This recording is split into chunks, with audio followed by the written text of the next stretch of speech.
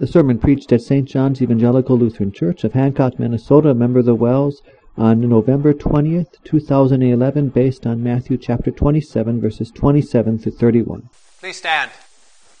Grace and peace to you from God our Father and our Lord and Savior, Jesus Christ. Amen.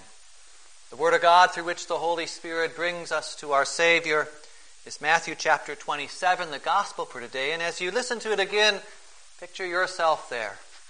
Jesus has spent a long night on trial before the Sanhedrin. He's been condemned. This is now early Friday morning, and he has been before Pontius Pilate, the governor. And then we see these events. Then the governor's soldiers took Jesus into the praetorium and gathered the whole company of soldiers around him. They stripped him and put a scarlet robe on him, and then twisted together a crown of thorns and set it on his head. They put a staff in his right hand and knelt in front of him and mocked him. "Hail, King of the Jews," they said.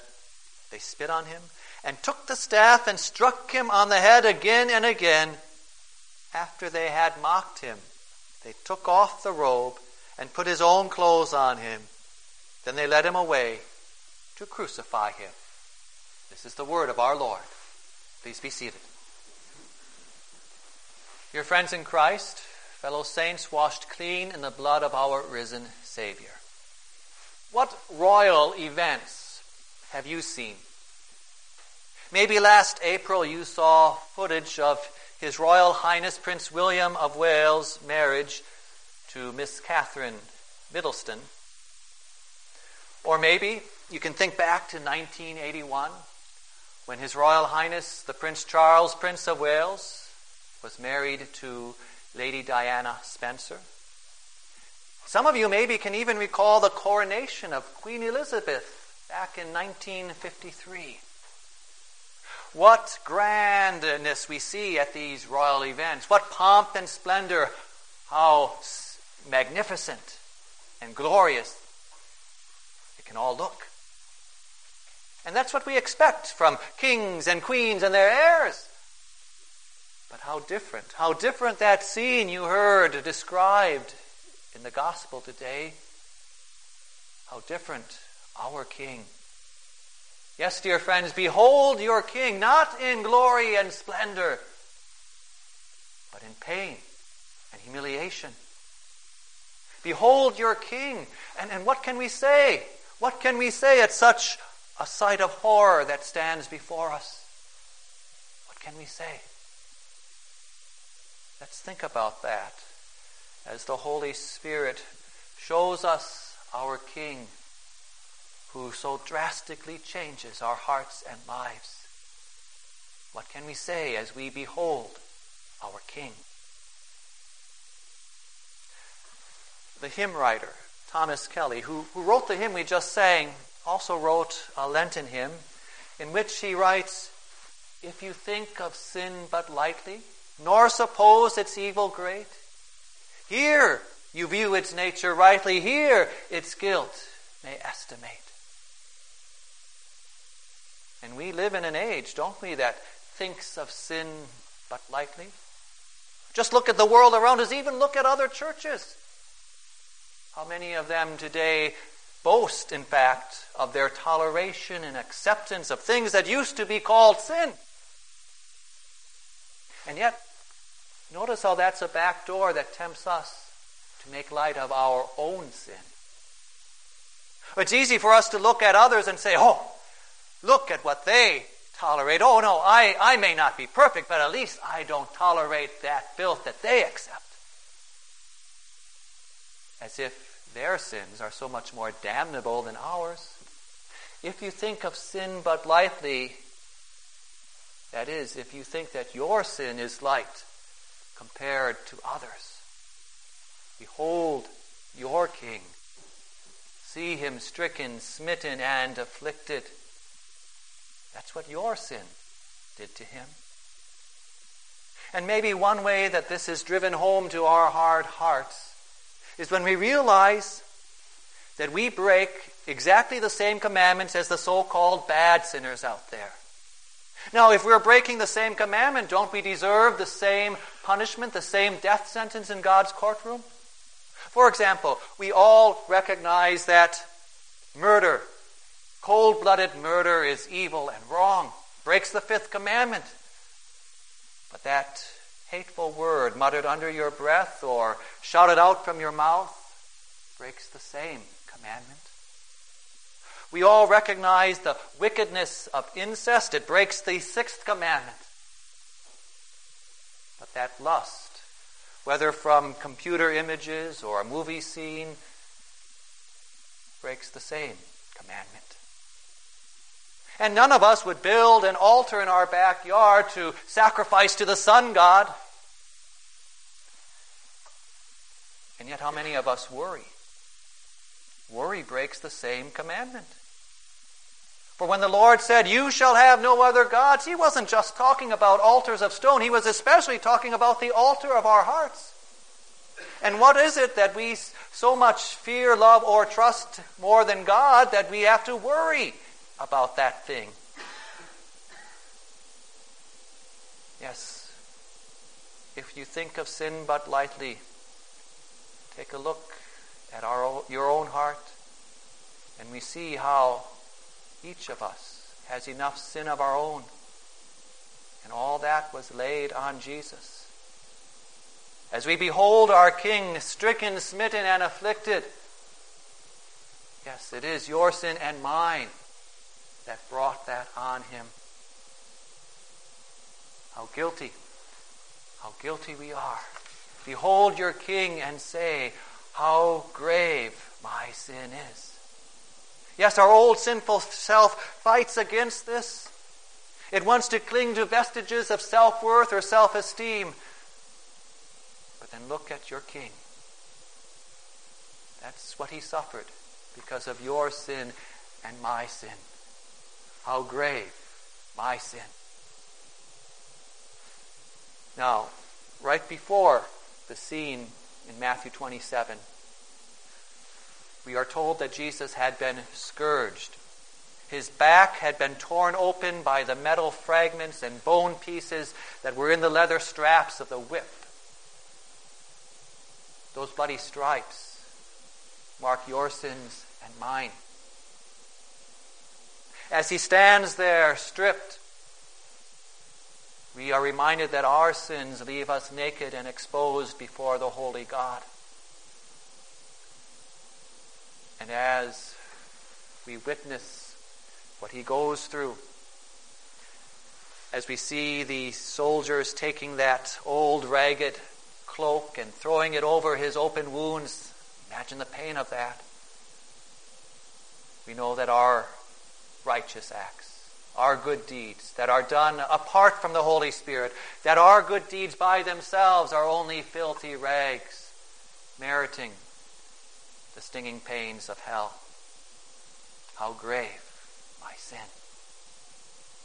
Behold your King, and confess with me in the words of another Lenten hymn, "Ah, I also and my sin wrought your deep affliction. This indeed the cause has been of your crucifixion." Behold your King and say, "How grave my sin." But dear fellow sinners, because your sin is there, laid on Jesus, there also is your ransom. The payment that atones for your sin. Here laid on Jesus is your sin, and so here is the ransom that sets you free from the law's curse and death sentence. Here is your ransom, paid for you by the Son of God himself, Jesus Christ. Here is your ransom, measured in the drops of his holy, precious blood. Behold your King and see the ransom that's been paid for you. Our old self clings to that idea of self-worth that makes light of our sin and tries to claim that we have at least something we can offer, some amount we can contribute. But all the self-worth in the world cannot measure one drop of the ransom that Jesus paid for you, dear friends.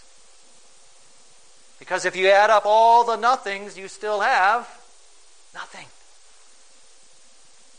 But here, in our suffering King, see the price God paid for you. See the worth that He placed on you. Oh, not because of any intrinsic value in you or me. We were worthless. But because of His good will. Either we cling to those self-imagined values of self-worth, or else we cling to the ransom Jesus paid for us. Which one will it be? Which one is of greater value and worth? Which alone can save you? Behold your King and say, how grand, yes, how grand the ransom is that He paid for me. Likewise, our old self clings to those notions of self-esteem as well. You've got to love yourself, they say. But here again, behold your King. For in the bloody, humiliated Christ, you see God's great love for you. How can all the self-worth in the world or the self-esteem in the world measure up to that wondrous love? He gave His Son, His only Son, the only begotten from eternity. He gave Him as your ransom, dear friend, your ransom. How great, how wondrous, how magnificent and grand His love. So that when you behold your King, even in His suffering, especially in His suffering, you can exclaim with all awe and wonderment, how grand my ransom that God has paid for me. Behold your King, crowned with thorns there. That's what we heard described in the text. And why was He so crowned? So that you and I may wear the crown of eternal life. For you see, dear friends, He took our place. That's what it means that He was our ransom. He took our place. He substituted Himself and wore that crown of thorns to bring you the crown of life. He stands there as the voices of the soldiers taunt and mock and humiliate and ridicule Him. And why?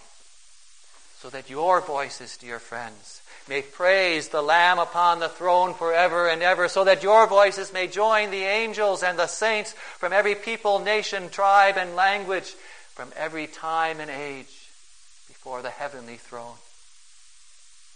And He stands there with that mock scepter in His hand, the scepter that's supposed to symbolize the King's power, and they take that scepter and beat Him on the head with it.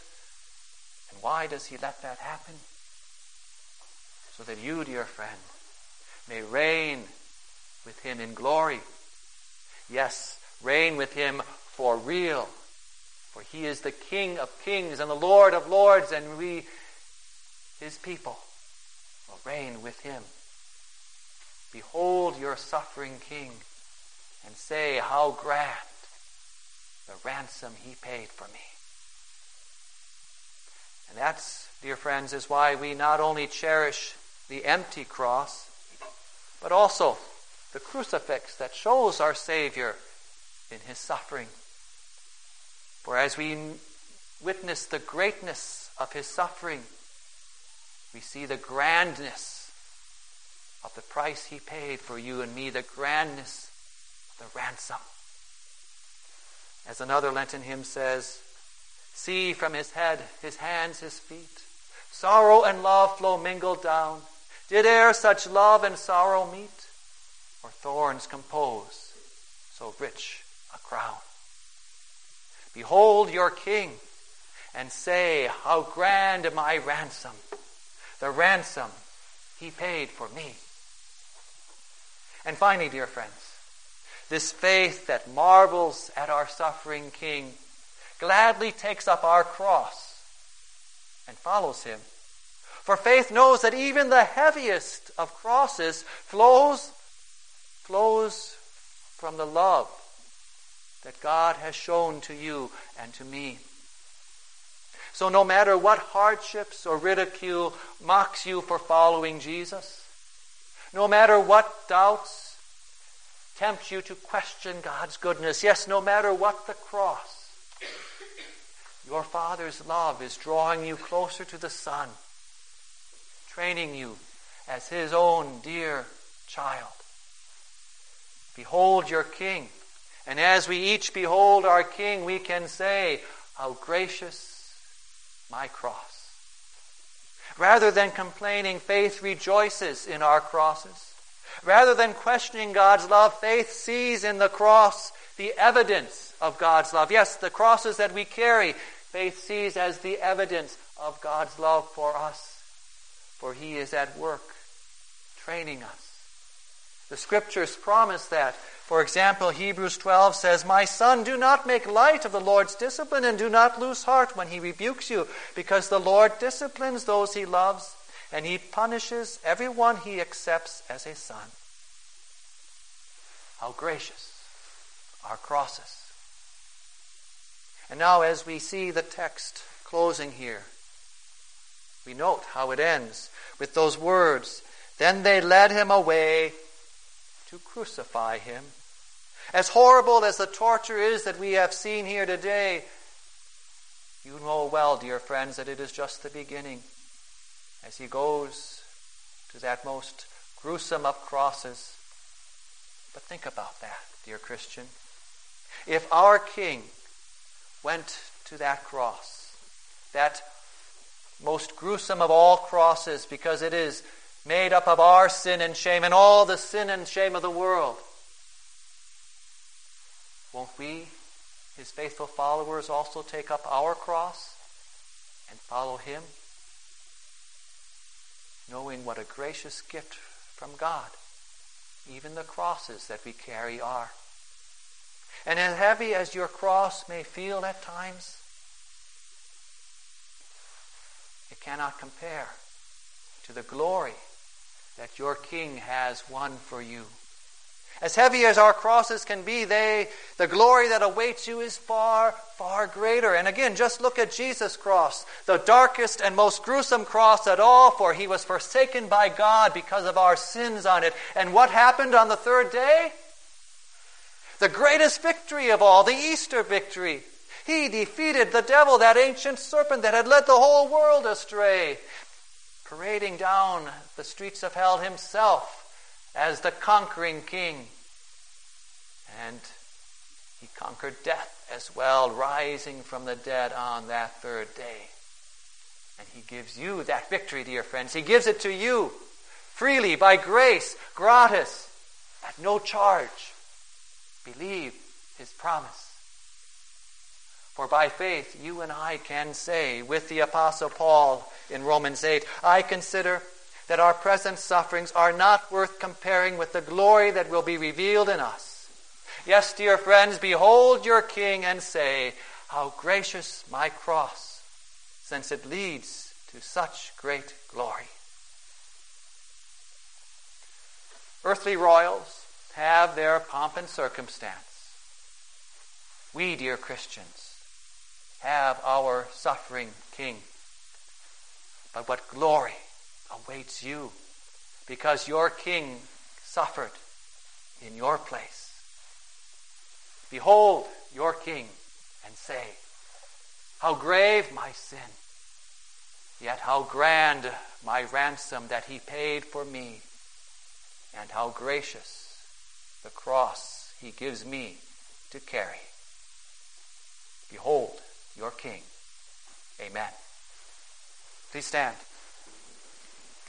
The peace of God that surpasses all understanding will keep your hearts and minds in Christ Jesus. Amen.